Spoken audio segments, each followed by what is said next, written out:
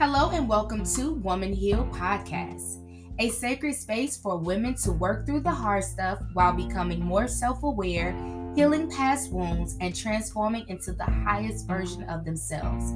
I am your host, Carla R. Cannon, the Trailblazer, and I serve as an entrepreneur, author, and coach where I teach women how to unlock their perspective, unleash their potential, and get activated into purpose while maintaining harmony in their everyday lives.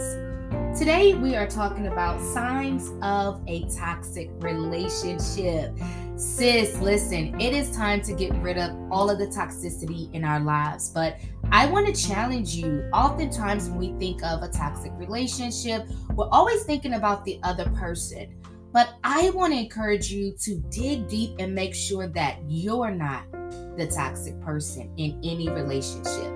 And toxicity is not limited to romantic relationships. It could be a toxic work environment, toxic coworker, spouse, friends, various relationships, okay? So Lillian Glass, who is a California-based communication and psychology expert, she defines a toxic relationship as any relationship between people who don't support each other, where there's conflict and one seeks to undermine the other, while there's competition, disrespect, and a lack of cohesiveness, right? And we understand that cohesiveness is the quality of forming a united whole, not sticking together or a lack of togetherness, right? A toxic relationship can also be defined as consistently unpleasant or draining for the people that's involved, to the point that negative moments outweigh the positive ones. Dr. Kristen Fuller is a family medicine physician who specializes in mental health and adds that toxic relationships are mentally, emotionally, and possibly even physically damaging to one or both participants. A toxic person can also be defined as anyone whose behavior adds negativity and constant upset to your life.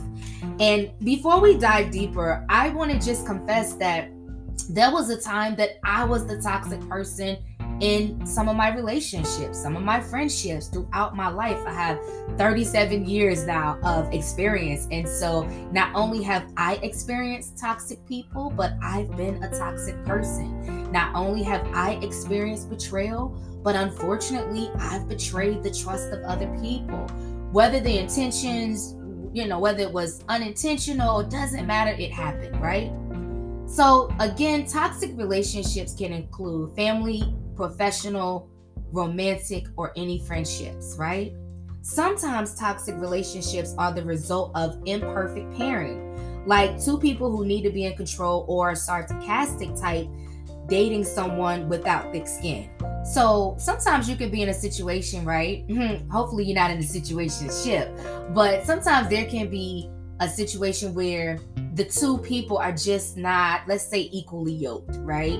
The mindset, I'm not saying you got to think the exact same, but everything is a challenge. Everything is complicated. It doesn't gel together. Here's that word again. It's a lack of cohesiveness. So it is actually possible to be in a toxic relationship with someone where you're toxic to one another, but then you can leave that relationship and experience peace and harmony with someone else. And I've seen that happen. Now, I do understand that behaviors and patterns, they follow you wherever you go, but it also is all about the personality, the mindset, the rhythm of that person, the energy of that individual. And the truth is just some people can pull out our inner ratchetness, right? But let's not ignore the fact that people can only pull out of us what's inside of us. So this is why healing is imperative to our process to becoming the best version of who we're destined to be, right? So our behavioral patterns matter. Our mindset matters. Mental, internal programming matters. Our childhood experiences matter. Now, let's get into the bread and butter of today's message, because we're talking about signs of a toxic relationship. We have now defined or have various definitions of what a toxic relationship is, because sometimes you be thinking you good, and sis, you really are just attracted to dysfunction. So we really got to deal with that. Like, what about you that keeps attracting dysfunction into your life.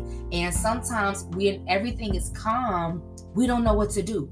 I've been like that in my life before, where as long as it was chaotic and it was always something going on, it was interesting, right? Even if it was painful. That is so crazy, but that's the truth. And then when everything started to calm down and my life began to have more peace and make more sense, it was like nothing's popping off. But I had to learn how to stand or sit and enjoy peace and comfort and be okay with absolutely nothing popping off, right?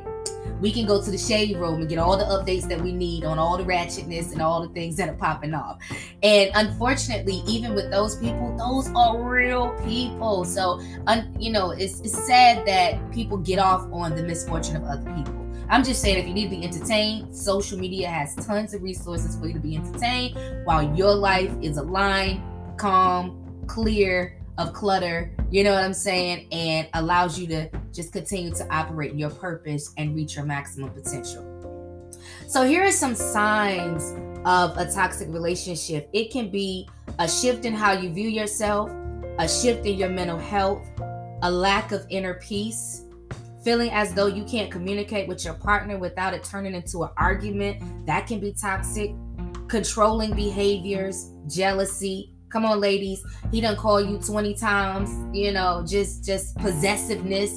And you think it's so cute and you don't realize he is displaying possessive characteristics, which actually is exposing his toxicity, right? Or, jealousy. Like, he don't want me to be around nobody. You think that's so cute? All he want me to himself. Nah, bro got some insecurities. So I want to encourage you to start paying attention to the red flags and paying attention to the signs early so you don't end up, although we come to the end of the road, like you don't end up down the road. And then you be like, what has happened here? Pay attention to the signs ahead of time, More examples of a toxic relationship can be, or characteristics rather, dishonesty, patterns of disrespect, negative financial behaviors, lack of support, constantly feeling drained, constant judgment, all take, no give, lack of trust, and narcissism. A narcissist is someone who has an excessive interest in a special interest or admiration within themselves, for themselves. They are just totally consumed with themselves. We all know a few narcissists, right? But again, remember, this is all about you. Woman Heal Podcast is the place where you can take introspective, look introspectively within yourself and take inventory of your own life without casting,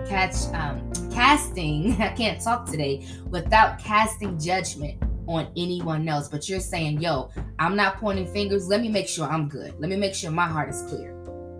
A toxic relationship can also be one that is characterized by behaviors on the part of the toxic partner that are either emotionally, mentally, or physically damaging to their partner. So the energy that you put out is so important. Now, once you've identified the toxicity within a relationship, how do you break those unhealthy patterns? Number one is be active in your relationship. Number two, make time to connect and share experiences. And be honest, Number three, practice listening without judgment. Be that person's safe space. Number four, take a step back and try to look at your relationship objectively. And in doing this, you might have to make an intelligent decision that says, listen, this just isn't working. We're not working. Number five, stop the blame game. It's not all them and it's not all you. I always say it takes two people to make a relationship work. It also takes two people to destroy it, So regardless of a person that cheated, and they say, well, I cheated because you da-da-da-da-da. But if you really think about it and you get to the underlying issues, sometimes they got issues within themselves. And we can truly never force anyone to do anything that's not who they are, right? But then there are also times we'll be like, yo, I contributed to certain things. We just got to be honest and put on our big girl panties and really assess. Now, I know I'm giving examples as far as romantic relationships, because who you tie yourself together romantically, that's a big deal. I always say that choosing Christ as your Lord and personal Savior is a very important decision of your life, and who you choose to marry. Those are two critical decisions that you will ever make that will determine the outcome of your life. Number 6, if we're going to break unhealthy patterns in relationships, we have to take responsibility. We got to get rid of the blame game and just all of that. Take responsibility for your stuff, but don't take on false burdens. Don't take on things that's not yours. You can't carry yours and theirs. It's like, I'll take mine, but I need you to take yours, right? Number 7, commit to change by doing the work. Doing the work can include hiring a therapist. If it is a romantic relationship, going to couples therapy, but individual therapy is always so important, because I've seen so many people lose themselves in marriages or relationships. And it's very important that you maintain your individuality. I actually talk about this in my book, Successfully Single: How to Live the Life of Your Dreams Now. And we talk a lot about healing. I'm really encouraging single women who desire to be married to really do their work, to heal from childhood traumas, to really take inventory of their lives, become the list that they so often create, and really get clear on who they are, what they desire, what they want, and what you don't want. And so you definitely can check out that resource either at carlacannon.com or wherever books are sold. Number 8, release the need to win the argument. Release the need to win the argument, right? And so one of the things that I've learned is that when it's two people that's coming together and there becomes a problem, it's you and that person against the problem, not you two against each other. And a lot of times in relationships, when an issue arises, friendships, whether it's a professional relationship or marriage or family dynamics, we attack each other rather than attacking the problem. So I hope that resonates with you today. Let it be you and that person against the problem, and not you and that person against each other, especially if it's somebody that you love. And if we're going to grow in our relationships, it's going to require transparency and authenticity. We're going to have to be honest and start sharing what we feel rather than what we fear. Because when we say hurtful things, a lot of times we're lashing out of fear. Don't do that. Just say, when you do such and such, or when you say such and such, I feel. And that puts you in a vulnerable space. But when you're in covenant or a close relationship with people, you need to be able to be safe. And if you're not safe, then you need to reposition those people in your lives. Now, I'm an avid believer that if after I communicate that something bothers me and you continue to disrespect or continue to do the same thing, you clearly don't care. So you either A, gotta go, or I gotta reposition you. Now, I'm not the type of person that believes that you gotta cut everybody off, and the world is small. Some people definitely grab the scissors, cut, snip, but there are some people that they don't have the capacity to be your friend, but they're actually maybe cool as far as networking within your industry. You see what I'm saying? They may be an industry partner, but not necessarily a friend. We just got to get clear on people's places in our lives. Number 9, agree to disagree. If we're going to break unhealthy patterns in relationships, we got to agree to disagree. It just got to be like, all right, I don't agree, but okay. You don't want everybody around you that just agrees with everything you say, but there is a way to disagree. It doesn't have to be that's stupid, that's dumb. It doesn't have to be degrading and disrespectful, but it does, it just needs to be, okay, I understand. I can see that from your perspective. All right, no problem. One of the advantages that I have as a certified life coach is I have the opportunity to speak to so many different people. So because I speak to so many different people, I'm exposed to so much more, and it really expanded my perspective, because I used to be a very closed-minded person, like it was this way and that's it, and also a very religious person. But then I learned there's more than one way to skin a cat. Like, chill out. Your way works for you and their way works for them, right? And then lastly, number 10, be willing to admit that you both did your best and may have outgrown the relationship. That's really mature. That's some straight up putting your big girl panties on. When you can say, listen, we're both really good people, but we're not good together. I don't think you're a bad person. You don't think I'm a bad person. But we come together, bad things happen. So therefore, we gotta switch it up. And I've had to do this in friendships. It wasn't necessarily that certain people were bad people. It was just where I was in my life at that time and where they were. It was just like, we play a Marco Polo. We absolutely have nothing in common. The things that you still want to gossip and talk about people, or you want to just talk about all the reality shows, and I'm over here trying to build an empire, help people heal and overcome it. First of all, heal myself, you know what I'm saying? And then share the knowledge that I learned along the way. So you definitely have to be equally yoked. A lot of times people in the religious sector feel that equally yoked is if you're both Christians. Well, child, you can be, we ain't gonna go there today, but y'all know what I'm trying to say. It's more than that. It's not just about, are you both Christians? You both love Jesus? Yeah, we love Jesus, but we still not good together. That don't make you bad people. So these 10 strategies on how to break unhealthy patterns in relationships, guys. This is probably something you want to put on replay, you want to listen to again, get your pen and your pad. And again, the very essence of this message is not to point fingers, but to do a self-evaluation.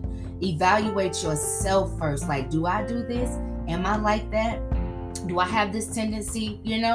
And if you do, make the proper changes. And sometimes changes include issuing an apology. If you're the type of person that really doesn't apologize, humbling yourself and just saying, hey, I'm sorry. All right? Enjoy today's show. Be sure to subscribe to be notified when a new episode is released.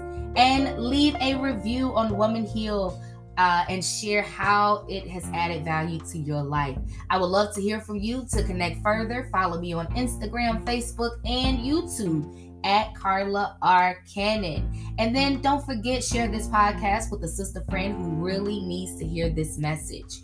Also, remember, what happened to you may not have been your fault, but healing is your responsibility. Until next time.